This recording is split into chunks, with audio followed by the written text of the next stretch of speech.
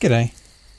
Well, I thought, seeing as how I'm sitting here in front of this nice, warm, cosy campfire sound effect, I thought I'd read you a poem from an Australian poet, sort of a ballad writer. He wrote a lot of Australian poems back in the 18th century. This one's one of them. This one's called The Geebung Polo Club. It was somewhere up the country in a land of rock and scrub that they formed an institution called the Geebung Polo Club. They were long and wiry natives from the rugged mountainside, and the horse was never saddled that the Geebungs couldn't ride. But their style of playing polo was irregular and rash. They had mighty little science, but a mighty lot of dash, and they played on mountain ponies that were muscular and strong, though their coats were quite unpolished and their manes and tails were long. And they used to train those ponies wheeling cattle in the scrub. They were demons, were the members of the Geebung Polo Club. It was somewhere down the country in the city's smoke and steam that a polo club had existed called the Cuff and Collar Team. As a social institution, 'twas a marvellous success, for the members were distinguished by exclusiveness and dress. They had natty little ponies that were nice and smooth and sleek, for their cultivated owners only rode them once a week. So they started up the country in pursuit of sport and fame, for they meant to show the Geebungs how they ought to play the game. And they took their valets with them just to give their boots a rub, ere they started operations on the Geebung Polo Club. Now my listeners can imagine how the contest ebbed and flowed.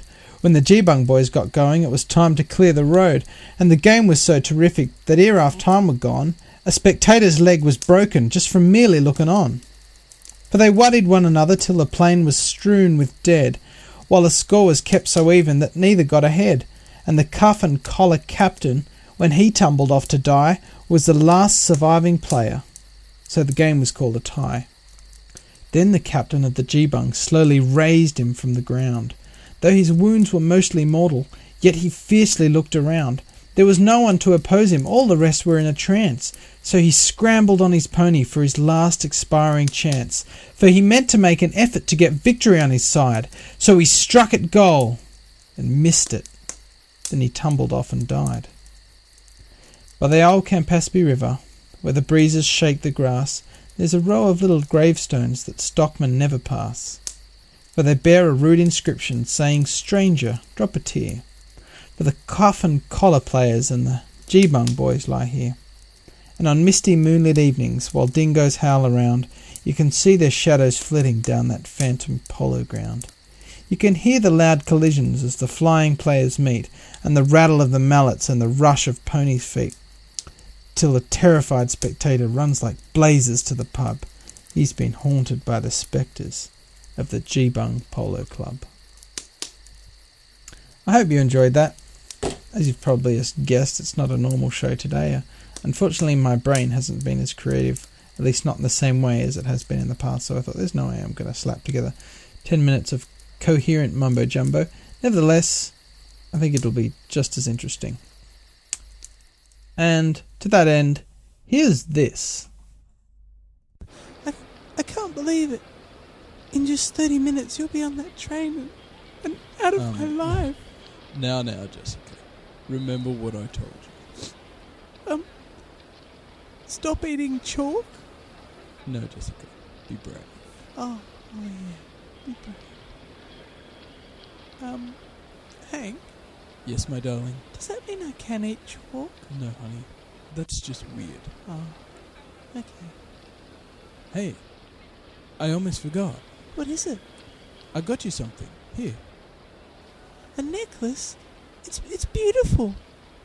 Oh, honey, it's broken. Yeah, I know. I have the other half. It'll remind you of me.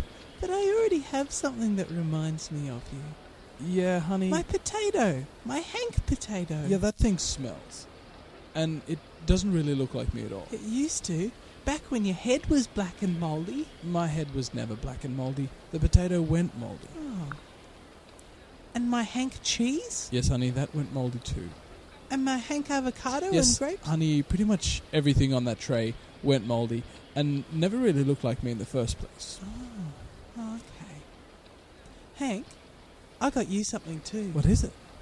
Here. Mayonnaise? Yeah, don't you remember? On our first date, you were trying to open it and it went all over your shirt. Oh, yeah. So, here you go. My shirt. I love you, sweetie. I love you too. I'm gonna miss you, Jessica. Don't worry, Hank. Just remember what I wrote in your diary. You mean eggs, milk, and toilet paper? No, honey, not on the front cover, on the inside. Oh, yeah. You wrote, I'll never forget you. And it's true. I love you. Hank?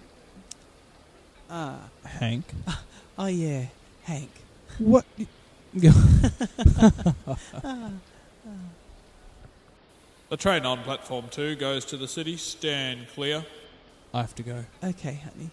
You have a good day. Okay. Goodbye, sweetie. I'll see you tonight. Goodbye, Hank.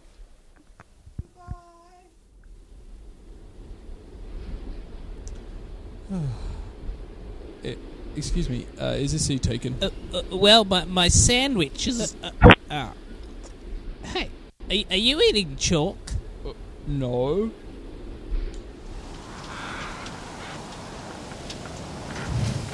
Welcome back. A little bit of bad news. My campfire has gone out and I seem to be stuck at sea now. It's heavy sea and it's ambience. I don't know. I guess this is kind of non sequitur. Turning into almost a normal show. All we need is a bad joke and we can finish. Oh, I expect that'll be a bad joke now. Hello? Hello, Tom? It's Tom. Have you heard about the new bar that opened up on the moon? No, but tell me more about it. Well, the prices are reasonable, but there's absolutely no atmosphere. I expect that was it. Anywho, thanks for listening. Duck on over to 10 with Tom. I just got wet. Duck on over to 10withtom.com and see all the fun gaggery. I'll be back with a normal show next time. If you can... Oh. That died off pretty quick.